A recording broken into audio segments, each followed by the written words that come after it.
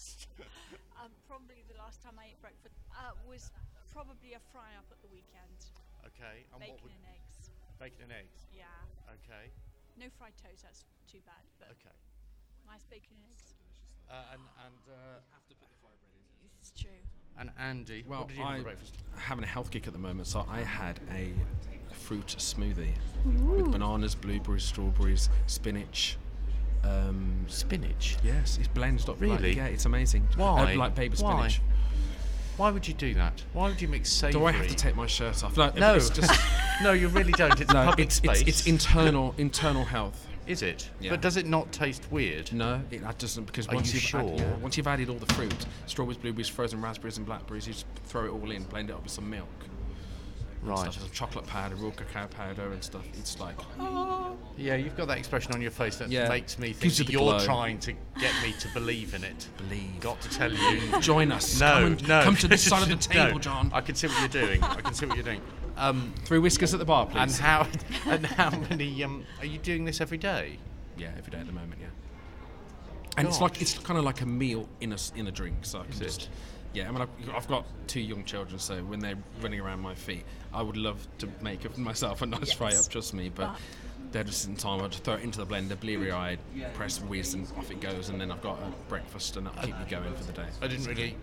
I don't normally get as engrossed in the breakfast theme. Yeah, This is normally just for the. yeah. But now I Yeah, am, there you go, unfortunately. yeah. I'll have to tweet a photo of it. Yeah. So, how early are you getting up in the morning? Pardon? How early are you getting up in the morning? About 7:30. Right. Yeah. I mean, that seems terribly early. Yeah, it's early. That's Can what the time I'm forced to wake up. My alarm clock is next to me. She's 2 years old. Right. And I normally get a foot in the face. Daddy, daddy. Okay, so they're not Yeah. technically. I was going to say maybe they should just look after themselves at breakfast, but obviously they're not old enough. No. The routine is in place. Never Okay. mess with the routine. That's what I've learned. So the oldest is how old?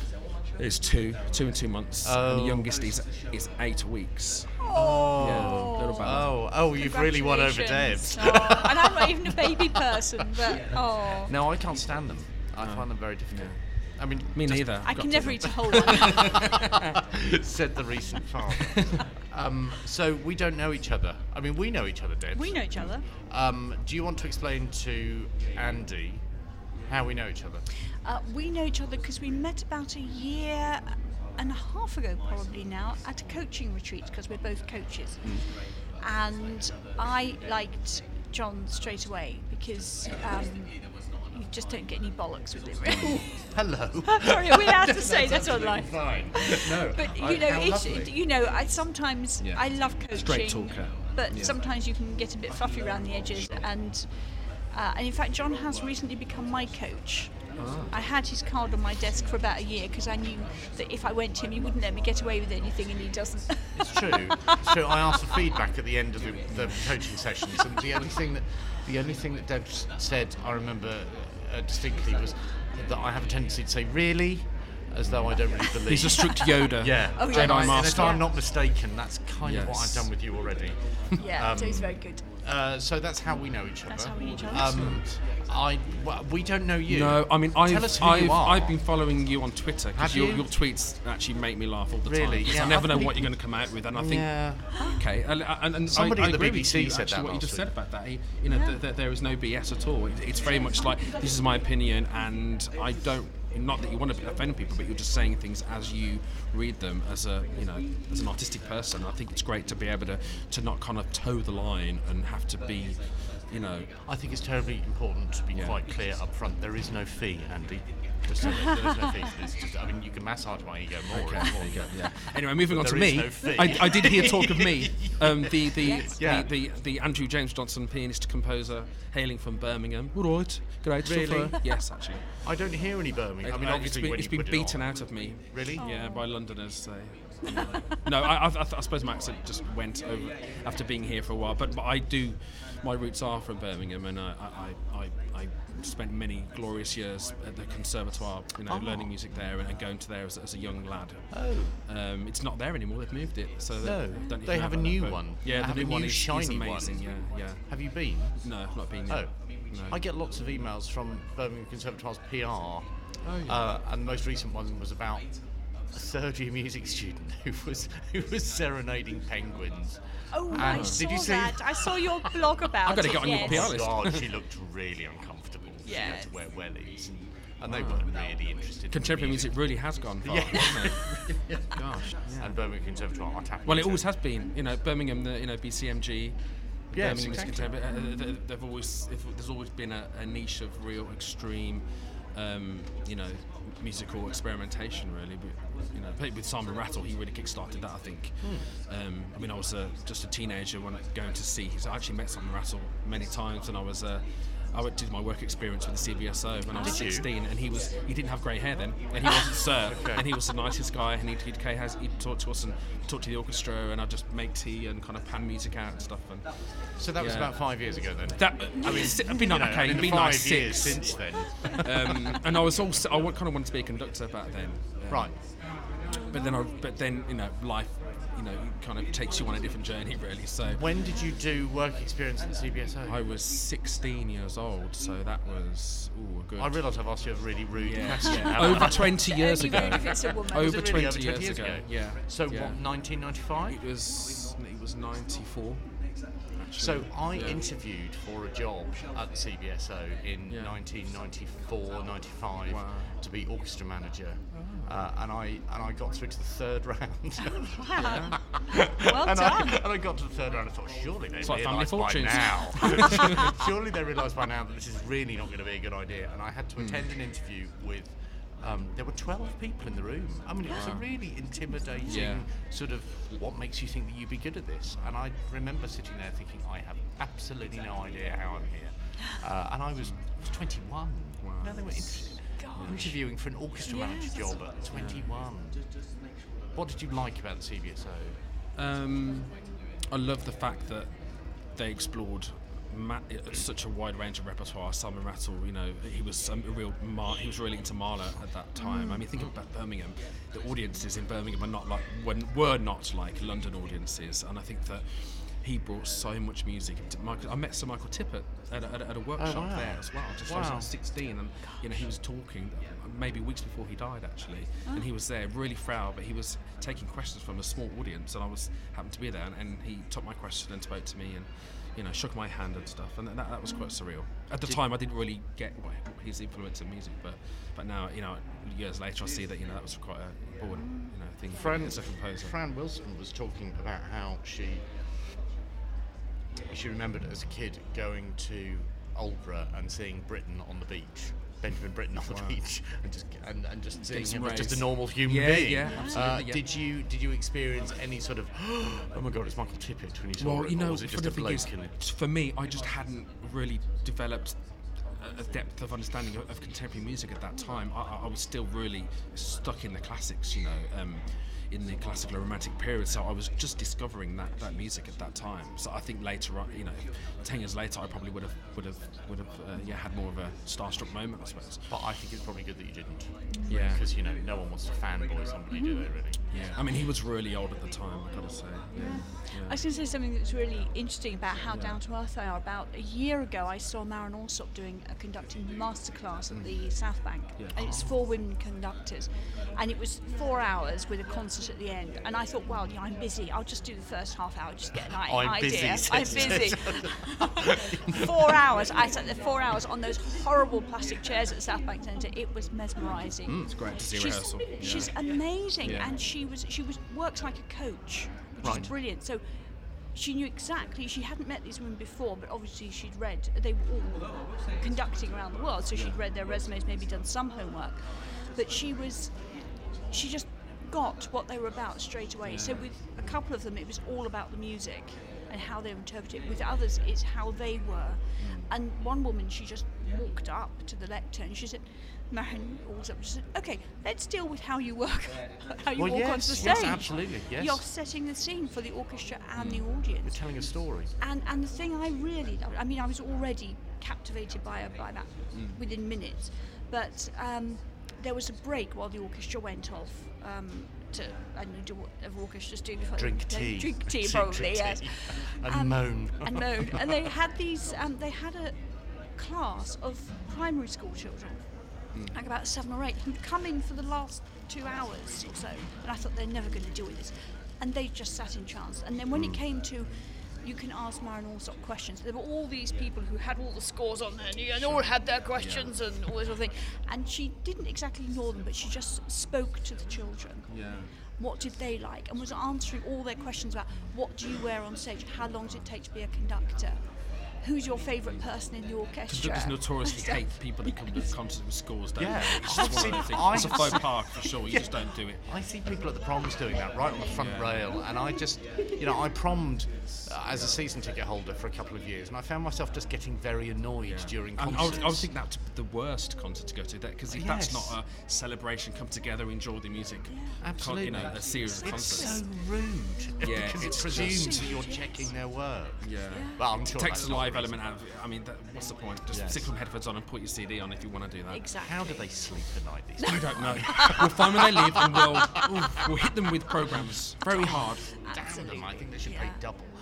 What did you learn from Marin? See, we're going into coaching mode now. Yeah. Andy, Yeah. I'm What sorry. did I learn What did you from learn Marin? from Marin? Well, it was the thing I was thinking about when you were talking about Simon Rattle, is that sometimes the biggest people in the world are the humblest. Because there was no big I am about it. And she wasn't even saying, I'm the best person to be here because I'm the best person in the world doing this. She just kept saying, this is just my opinion. This is just my advice, and somebody else could give you other advice. And it was just, I mean, I don't read music, I don't play an instrument, so I sort of have that thing of, it's a bit like art. I don't know much about art, but I know what I like.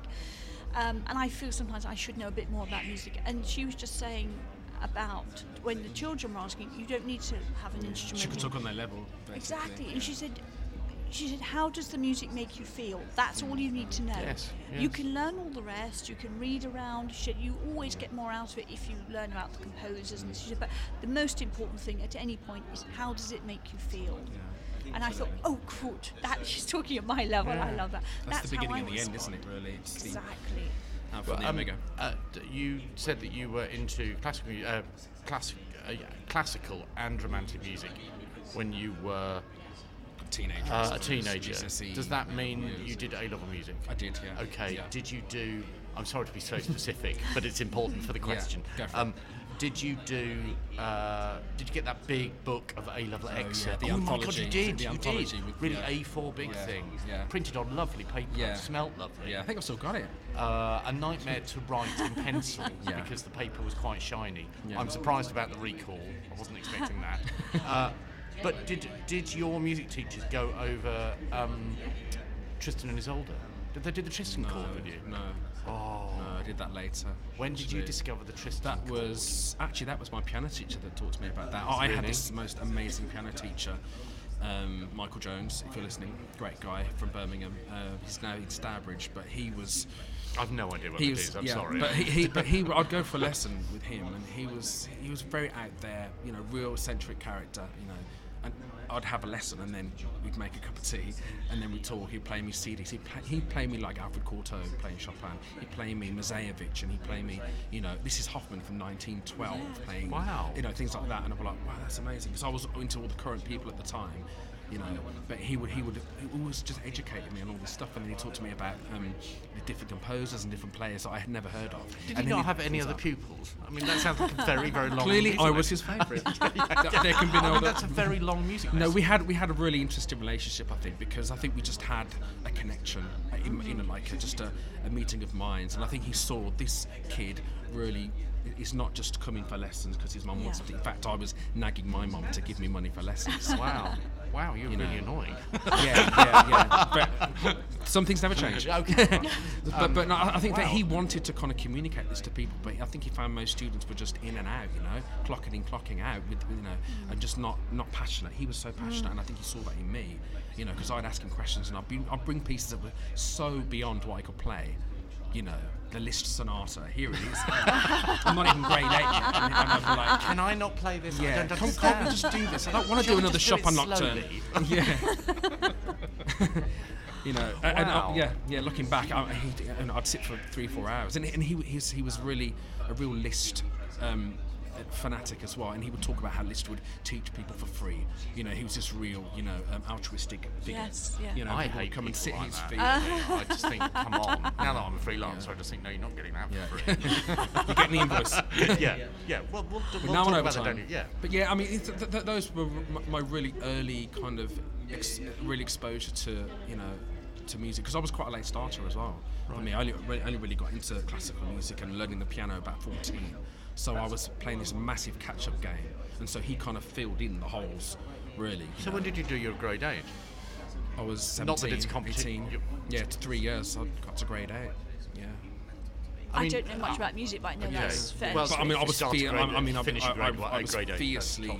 like Competitive, practicing. were you? It was competitive, and it was just But if you're really passionate about something, you will just get the work done, won't you? You want to do the next bit and the next bit. So it's as much competing with yourself as well as anybody else. It really is. And the music just called me, and I willed myself to play that music. Wow. Brahms Rhapsodies and the Debussy, Sweet Bergamasque and the Chopin etudes and stuff. And I would write to pianists and go to masterclasses at the conservatoire. And I mean, I was really pushy as a young kid. I had real fire. Wow. I love that. Yeah. Whereas most kids that were learning at my age, I think they'd been through lessons from 7, 8 years old, pushed into it, and there was just a different relationship to music that I had, and I even find that now that even my relationship with music is a real passionate thing. You know, it's like a lover. You know. Okay. Yeah. But it's a really Too soon? short. Yeah. Maybe. Let's wait. Yeah. There's part 2. Come on. Dinner first. Yes, exactly. Where are the cocktails? Shaken, not stirred. But so you started at 14. You started playing the piano at 14. About 14, yeah. You'd done your grade 8 at 17. Yeah. Were you good at sport? I was all right. I was really into football. Before that, I was great at track and football. Right. I got trophies at home for soccer and stuff. Yeah. And so GCSEs, what? Pretty Sciences? good. Yeah. Okay. Were you a prefect? No. Didn't go to a school like that. I went to a normal comprehensive school. Fine. Did you get a Blue Peter badge? No. Good. We can proceed. I used to beat kids like that up. I didn't get. Yeah. Did you? Yeah. No. So cut that bit out. Come on, I'm from Birmingham. We don't mess about. You've seen Peaky Blinders, haven't you? Yeah, but they have razor blades in the camps. You're not telling me that you had a razor blade. No. This didn't happen with any of the other podcasts, especially the Lithuanians. They were very. Yeah, they use hammers, don't they? Are you aware of the Tristan chord, Debs? This is not a test. It's not an exam. I've heard of it, but I don't know exactly what it is. It's this most bizarre, almost I was going to say you can't analyse it, right? You can't break it down very easily because it's just ambiguous. It's very symbolic, isn't it? And annoying.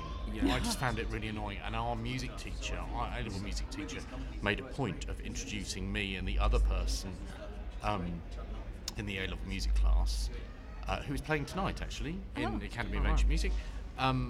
He loved Wagner, and he spent ages poring over this Tristan chord, and that put me off Wagner for 25 years, because I remember sitting in my A-level music and thinking, I don't understand why everybody's so excited about this. 16, 17, how can you understand that? All of the things that Wagner was sort of. You've got to look back at it from such a. Yeah, exactly. It's looking at the leaf and really not seeing the forest before you, of music as a whole, really. I didn't get. Oh, sorry. Go on. I still have a bit of a problem with Wagner because my father played a lot of music, but he didn't read music or play an instrument or anything, so I didn't have that kind of knowledge. It was just always playing. And then I had a very good friend called Paul, who became sort of a mentor to me and started introducing me to all this music. And he kept saying, right, we'll go up the levels. And I kept saying, I do like Verdi. He said, please. He got me onto Mozart, so that was okay. What was his problem with Verdi? Oh, just all that romantic slush. Oh. So he didn't like Cold-hearted that. I know. So he went on to, and I remember saying to him one day, I just listened to it, I can't even think what it was, but it was a Mozart bit. I've just listened to it all the way through. I think it's wonderful. He said, oh, well done. We'll get you on to Wagner yet. And this Wagner was sort of, this was like the the end old... of the Yes, journey. absolutely. Exactly. Yes, And totally. he just put such fear into me of, I've got to learn so much before I can get to Wagner. And I used to work at English National Opera. Oh, yes. Yes. I remember now, yes. And so we used to have, it was wonderful, we were in the office next door to the theatre, but we were the only office that had a television feed live to the stage so we could hear the rehearsals. Mainly so because we were marketing and this kind of thing, so we knew what was going on and needed to know what was going on. And It's got 2 sopranos. yes. Exactly. Oh, There's quite a lot of colour on stage. Willard White gets his kit off. That was always quite Great. exciting. But so through that, it kind of seeped in, and they would say, "Oh, this is Wagner. This is quite listenable to, really, isn't it?" But I do still have those moments of, "Oh, Wagner, that's a bit grown Yes, up." absolutely. And it's a bit scary, and it's so long. It's and very it's- epic. I was invited to go to an opera festival in Budapest, and they said, would you like to come, we'll pay for your travel and accommodation. I'm quite easy when they say things like that. I generally say yes. And I had to attend 3 or 4 Wagner operas on 4 consecutive nights. And I thought, yeah, that'll be all right. Because I've never done that before. Yeah, And what let's time be was it? curious, let's have an open Yeah. mind. And it's quite a long journey there. And the first performance they were one-off performances as well, it's not like a run. Yeah. And I got there, I sat down, and I was shattered after the journey, and I almost fell asleep. Gosh. The And- unforgivable sin. Yeah. Absolutely. Nobody wants to be the person who's snoring Gets a themselves nudge in the awake, ribs. like the person let's not mention. Yeah. Worse than a school reader. But by the end of that performance, there was something about the music that suddenly, Got you. when I Yeah. walked out the hall Yeah. or out of the auditorium, I was no longer Felt tired. changed. And I can only put that down to the music, because surely Yes. if I was tired, I would have fallen asleep. I think this is it. I mean, it's like with all things. I mean, art is more my thing, but it's like when you get into overthinking it too much, or thinking you should know what it's about. It's like I take friends to galleries, and they're quite scared because they think they should know what the painting means. I said, just look at it. How does it make you feel? That's all that Again, matters. it's all that And the intellectual, Yeah. what you're supposed to know, what you're supposed to say, what you're supposed to have play, all that preconditioned stuff that people just, throw out, and it doesn't mean anything. It's what you say is absolutely true, and in fact, it's better to go into something without any knowledge, and then suddenly you can experience it the way the composer intended, or the artist wanted you to feel. People intellectualizing in the way that it kind of it puts people off. Yes, it separates absolutely. people. Absolutely. Through intellect. It's just not right. I don't think. Yeah. So, In my opinion. this wasn't meant to be your life story, Andy, but I am unexpectedly surprised. What did you do after the CBSO then? The CBSO really was just a chance for me to get close to the orchestra and to see that I would go to the rehearsals and sit in and see what was going on and see what conducting involved, and it was just amazing for me to experience that, but then subsequently, obviously, once that was over, I did my A-levels, and kind of when I got to 18, I had a teen life crisis, if there's such a thing. Okay. And I just rebelled. Something happened, and I was just done with. I think the school I went to for my A levels. What happened? I went from a comprehensive to a grammar school, and that changed. Just it wasn't. I was the wrong fit for that school.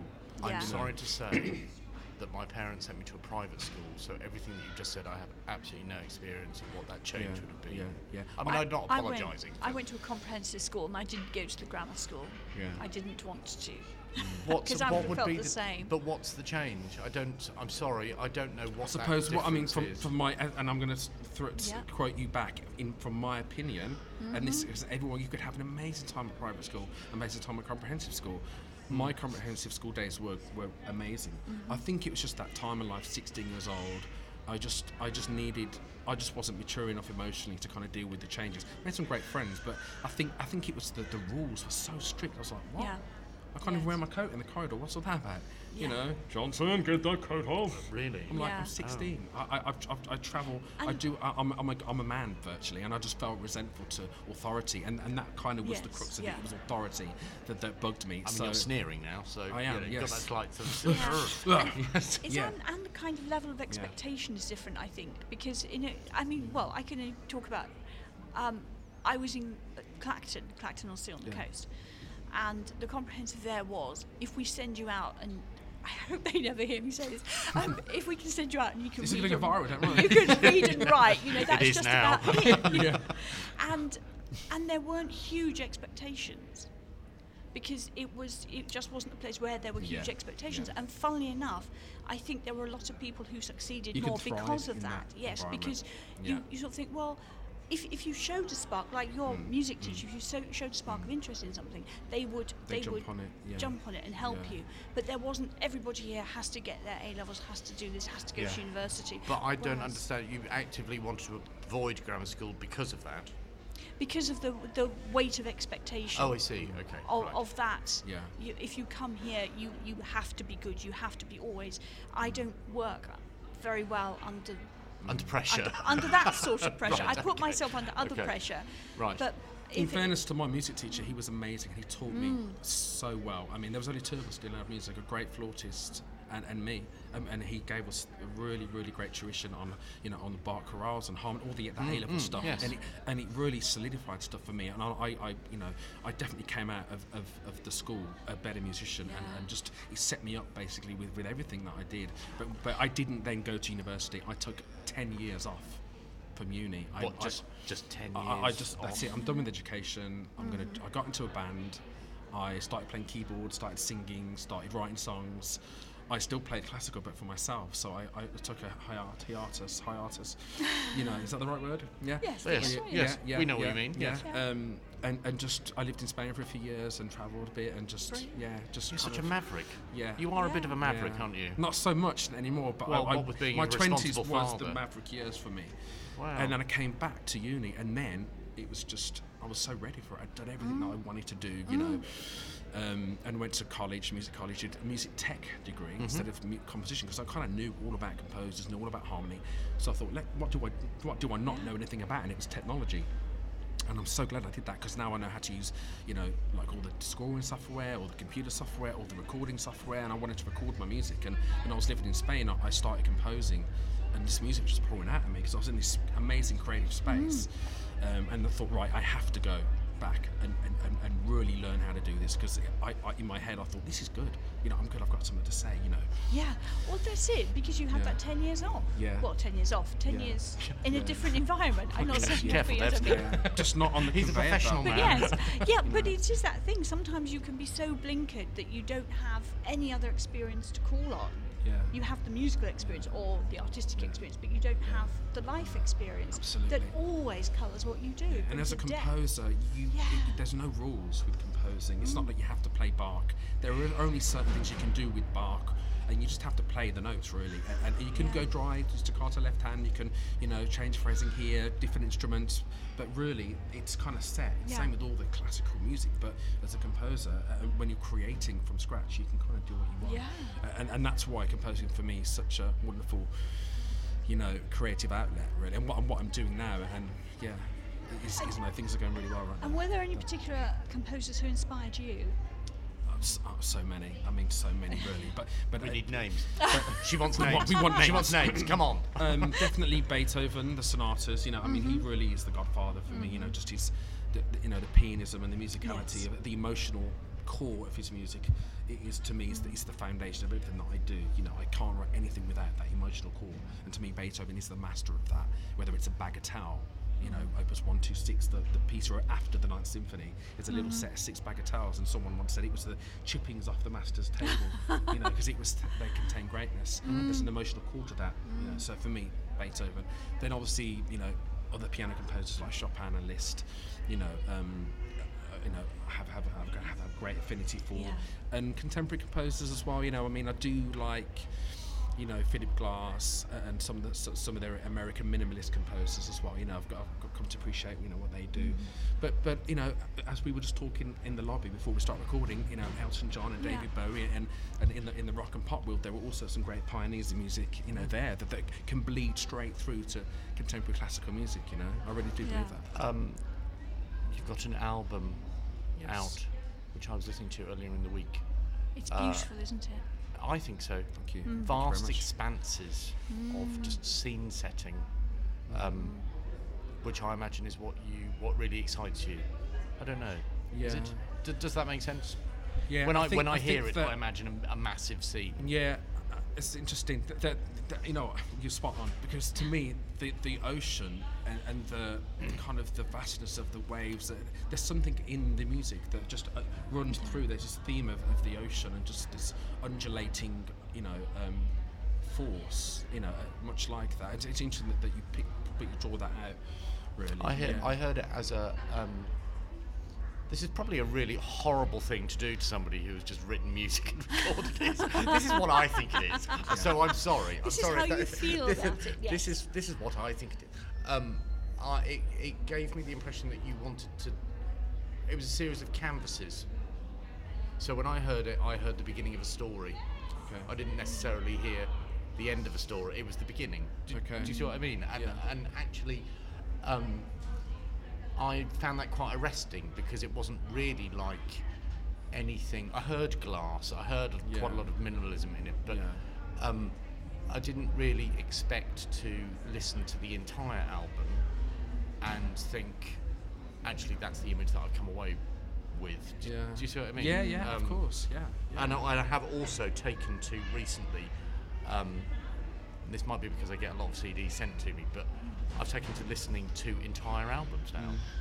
Whereas about 6 months ago, I would listen to the occasional track. Well, there's this whole thing that the album is dead and people only listen to single tracks now.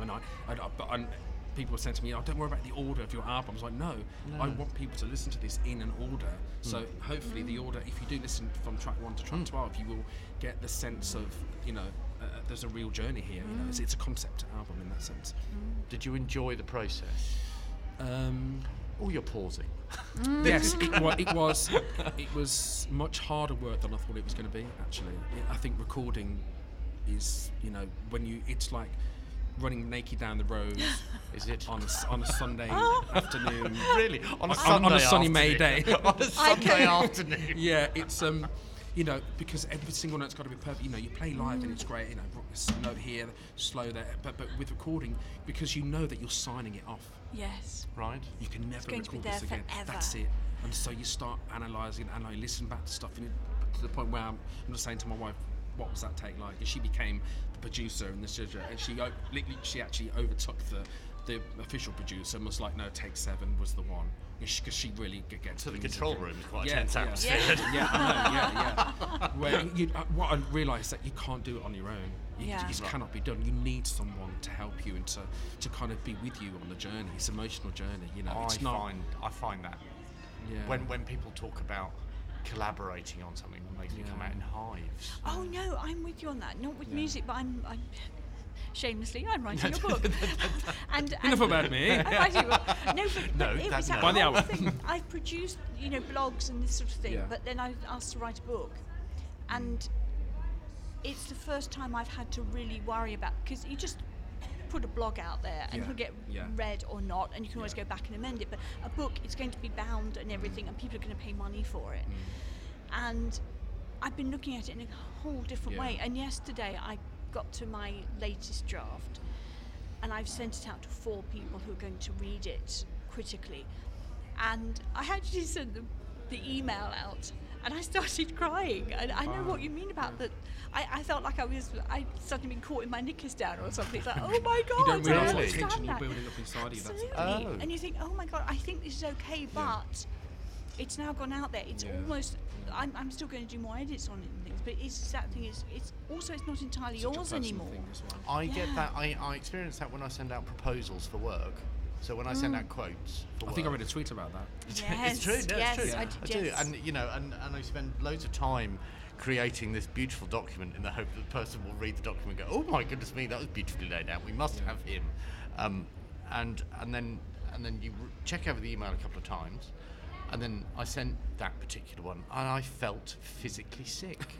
And I hadn't collaborated with anybody. But I just thought, oh my God, it's too late now. It's completely out of my hands. I can't do anything Once about that it. feedback starts coming through and you can let it go, you know it's gone. You press return, the email's gone. I've sent the finished version off. You start getting the feedback. You take a day off. You listen to it again and think, yeah, this is right. And if there's anything wrong, call the producer, go back in and record stuff. And I learned so much about what not to do.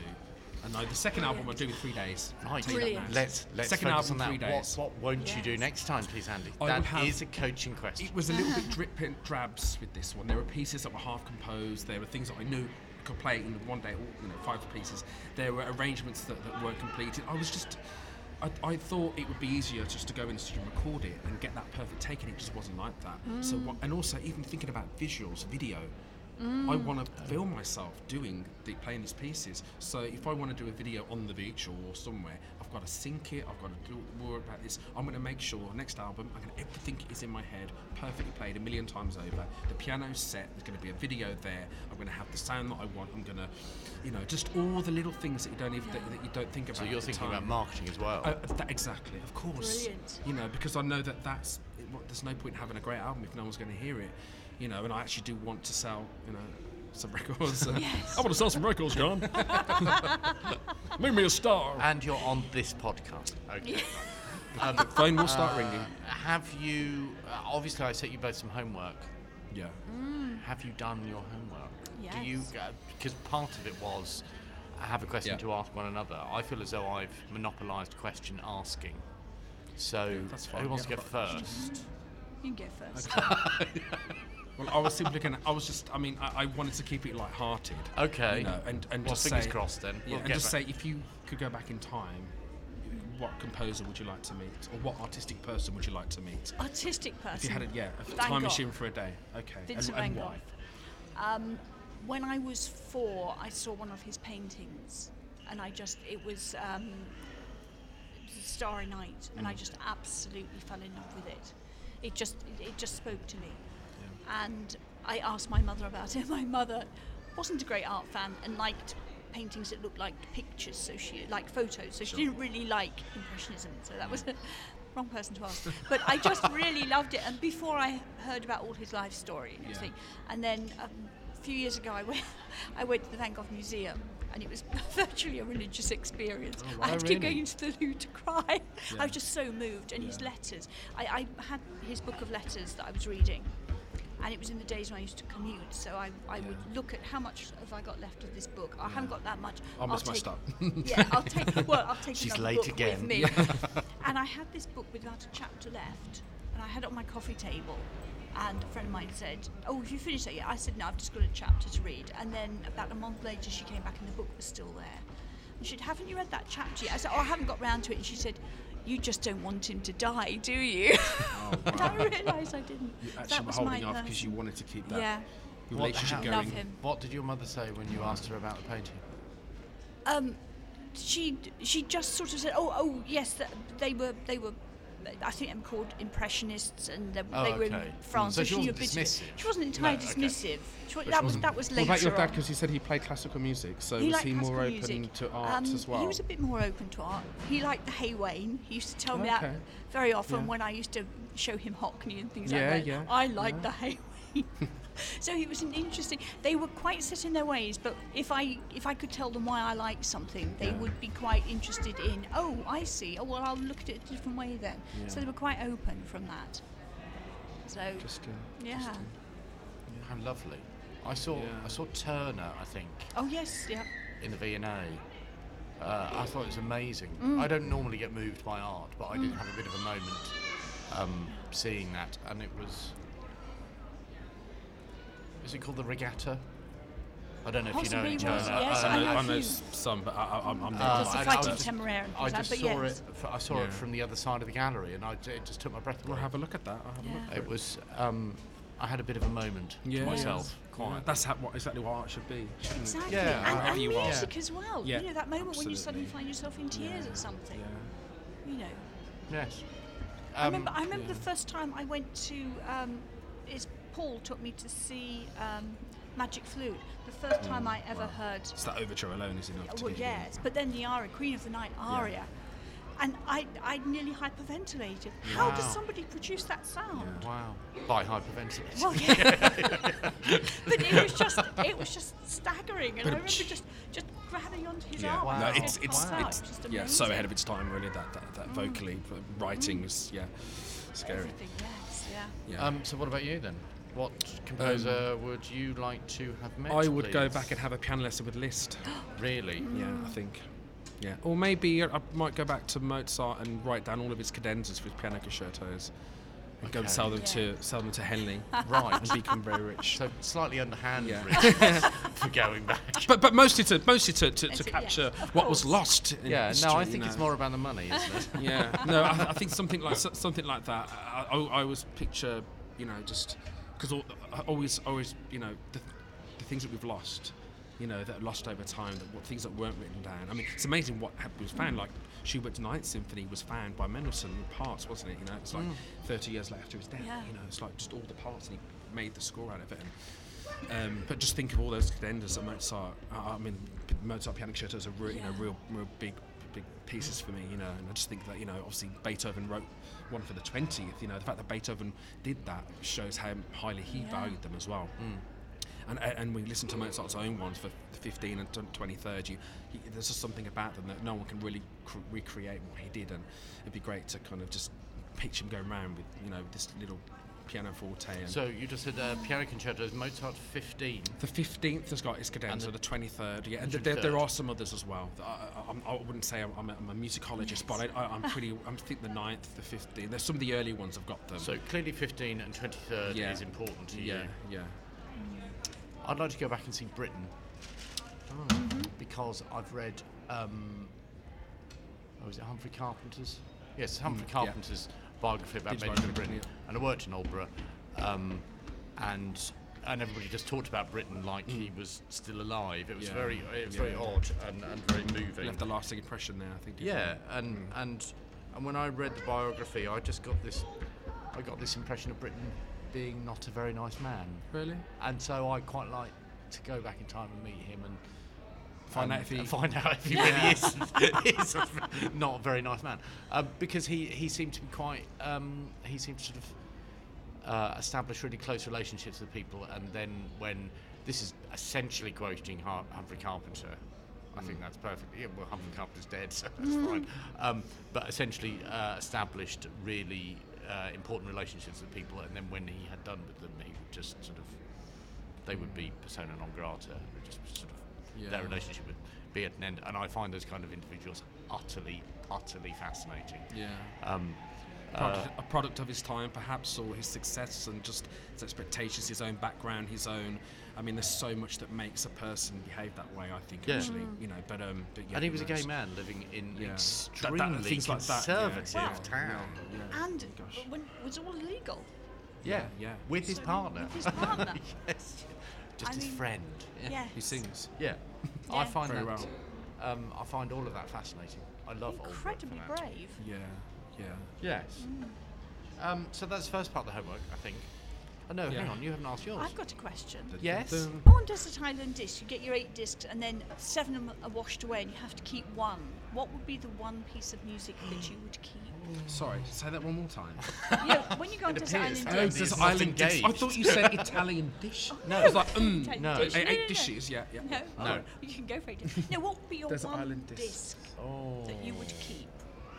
Is that what they do? That they make you? They make you choose 8, and then they say if there was a storm and 7 were washed away, which is the one you would fight to keep? That is a tough one. You've got me there. We need to have a time limit. Yeah. Vamp until ready. Can I not be there musically? Goodness me. Well, on the understanding that it will probably change every day because of moods and things. Well, Rachmaninoff 2. Ooh, I was going Really? to say my Rack 3 recording. your rack 3 recording. Sorry. It's one Have you done that as well? No, I think maybe, well, it's rack 2 and 3. No, Okay. Was it rack 3 in the variations, Ashkenazi and Previn? Oh, Yeah. yes, I know. Okay, Yeah. right. I don't think I could live without that recording. But it's rack 3? Yeah. I don't know rack 3. Well, I don't think I know rack 3. I just love rack 2 for the clarinet. Have you seen the film Shine? Don't know. Jeffrey Rush. Jeffrey Rush, he plays Yes, David Helfgott. He's a pianist from Australia who had a breakdown and became schizophrenic and stuff. And it's an amazing story. It's a really famous film. Shining. He's jumping in the air on the trampoline. He just paints his face and he's just So famous that you I've have not to see seen that. it. And rack 3 is the centerpiece. Yeah, you have to see that. Okay, right.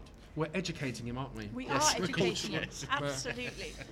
I didn't know Everything I know about No, Mozart I would comes say from the film Amadeus.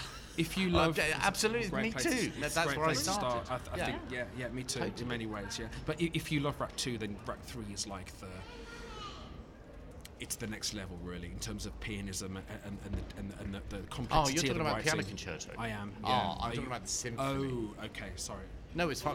But apologies are not Gotta be necessary. careful. I- We should- Yes. He No, just I had just to thought write. it was He had to shorthand. write a good 2 and 3 Yeah. symphonically and concertili. Is that such a word? Concertily. It is now. Does Yeah. that work? I think that works. Concerto wise. I what just I love mean. the clarinet solo. I'm a clarinetist. Yeah, I played absolutely. it. Absolutely. I wheedled my way into a local amateur orchestra, on the basis that I just wanted to play the clarinet solo. Oh wow, yeah. And I just turned up for that rehearsal and then And I then left. they used that theme in was it what film was that they used that theme? Oh. Was it Cinderella or something like that, or Sleeping Beauty? A famous Was it? clarinet. Wasn't it From Here to Eternity? It was Oh, used I for don't know, something. I yeah, don't know. It was pinched for something. Okay, so Yeah. we covered that. Yeah. Now I need cultural recommendations, please. Debs. Mine would absolutely be the Ocean Liners exhibition at the V&A. Oh. Okay, that sounds Whether you like social history, whether you like art design, whether you like fashion, whether you like furniture, anything, it's just wonderful. I mean, the exhibitions are so well curated. Yeah. And it has, intensely moving, it has the largest piece of the Titanic above ground, which is Wow. only about like a foot by 2 foot to the top of the saloon door. Just for that. And they've mounted it on a flat screen, so it's just lying there with this black water underneath it, and everybody was just stopping dead, Yeah. and then laughing at the bit of the film as they went round the corner because there's a bit of Titanic. There's room for 2 of them on that door, but it's amazing. I think it's a brilliant exhibition. I think Sounds great. the only trick they've missed is that as you walk in, they should give you a life jacket and a martini just to finish it off. Just to But really it's and have a little brilliant. string quartet playing. Oh, absolutely. But it's superb. It's brilliant. Yeah. And what time period does it cover? It's 100 years, It's presumably, or- from I think about 1880 to 1969, which I think is when one of the would have been the Queen Mary or something was decommissioned. Right. Okay. But I do like the posters. I went to. Oh, Yeah, it's I said I went amazing. in there the other day. It's the whole Really. luxury thing. It's just wonderful. And how much was it? think it's I mean, about- this wasn't part of the deal. Yes. This is what I was think asking. it's but- £18. I'm a member, Oh. so I just walk in. It's kind of VIP at the way. VIP, Okay. yes. And I was in there the first time I went, I was in there for an hour. I could have done 90 minutes, but I was rushing on somewhere else. But I've been again since, and I'm going again. It's wonderful. Did you It's see the really opera thing? Loved gaspy, that. gaspy. Yes, that was superb because the things were brilliant, but you had headphones on, and so as you walked round, Audio tool.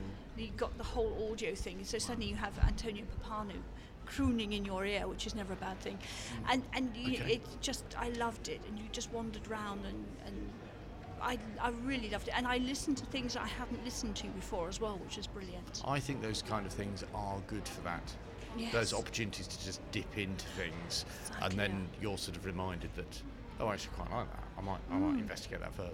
Yeah. And it wasn't arsey. That was the thing I liked about it. Arsey? Yes, it wasn't sort of like, oh, this is opera, it's terrible. Oh, so you did say arsey? Yes. Okay, it right. was very much about It's a word this that- is. Yes. Yeah, I didn't You can expect her to just- say that. Just says what needs to be said. God, she So doesn't I- mess about, does she? I now have Davina McCall in my ear saying, this is live, do not swear. But No, it wasn't about, this is this grand thing, opera. This was just what people went to when they weren't watching Big Brother. Mm-hmm. This was what people did for entertainment. Yeah.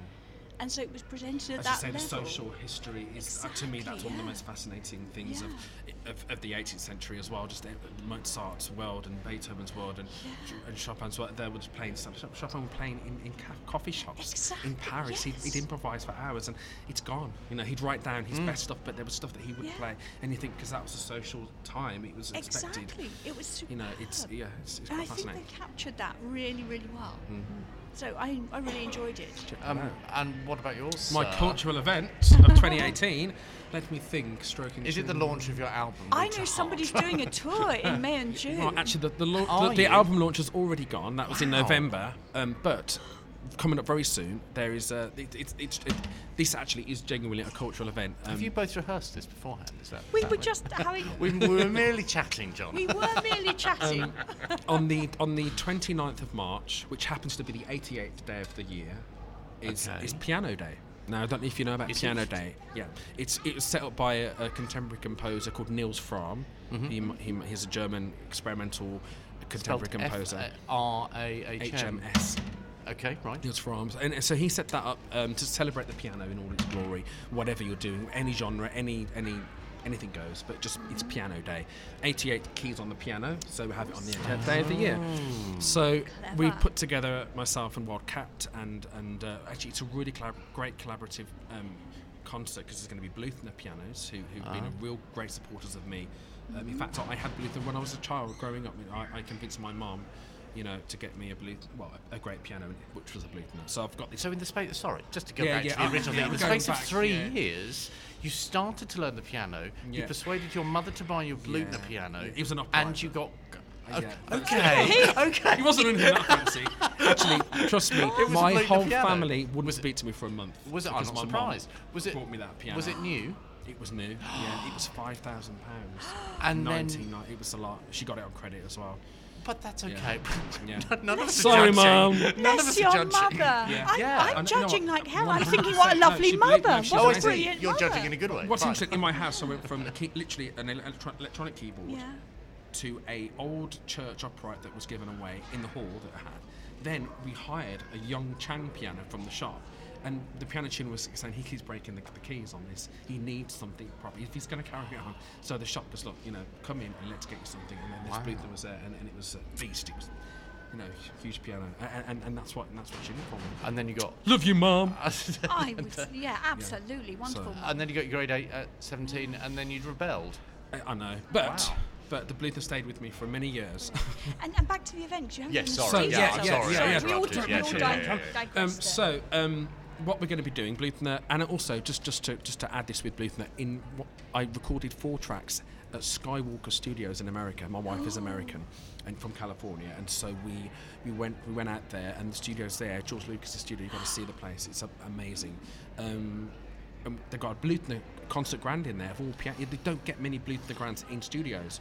So I recorded on that Bluthner. So I approached Bluthner and told them what happened, and then Wildcat are also involved with Bluthner. It just happened to perfectly align. So Piano Day is on the 29th of March, Thursday the 29th of March. Bluthner have got a beautiful showroom in the Bluthner Piano Centre on Baker Street. Go down the stairs. They've got 2 of their big concert grands. We're going to be playing on one of them. There's going to be myself. I've managed to get 3 other pianists as well from the UK. They're going to come down. They're going to play. We're going to do half an hour each, just playing our own music. It's going to be a mix. But the whole theme of this is the contemporary classical, neoclassical vibe. So it's melodic. It's contemplative. It's romantic. It's dreamy. It's ambient. It's not, George Crumb. It's not ripping strings out. It's not prepared piano. It's not prepared piano. No, which it's is not fun. That, which it is great. But what I found was that there's not much going on in our genre, in this little niche, this contemporary neoclassical, mood piano, for want of a better word. Although I hate that phrase, but so I thought, let's bring 3 other pianists from that genre, and do a little concert and most of the audience will probably won't be a core classical audience. They'll be going here to see Yevgeny Kissin play the Hammerklavier and some Rachmaninoff preludes. So your cultural recommendation is your own event. Oh, Yevgeny who? Never heard of him. Anyway, so if you want to come down for that, is it, yeah. We should have swapped these Yeah. beforehand, shouldn't we? Then I could have done it. yeah, it's 50 seats though. It's, Yes.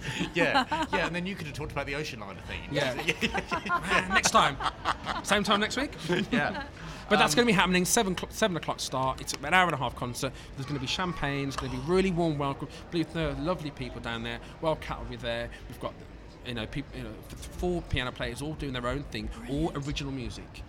So it'll be a real treat. I'd love you all to come, and anyone listening, please come down. And guess what? It's free, no charge. Wow. You don't even want to make any money out of it. Including the champagne.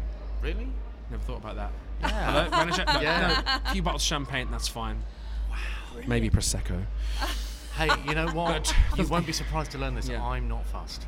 There you go. Prosecco, champagne, whatever. It's fine. It's all to the emblem. So that's my cultural tip for the day. Thanks. Thank you. Thank you for. I have to tell you that this has been the longest podcast yet. Well, once we get going, Well, that's me and it. Debs, Just that we that's had it. a bit of a chin wag. It's 55:37.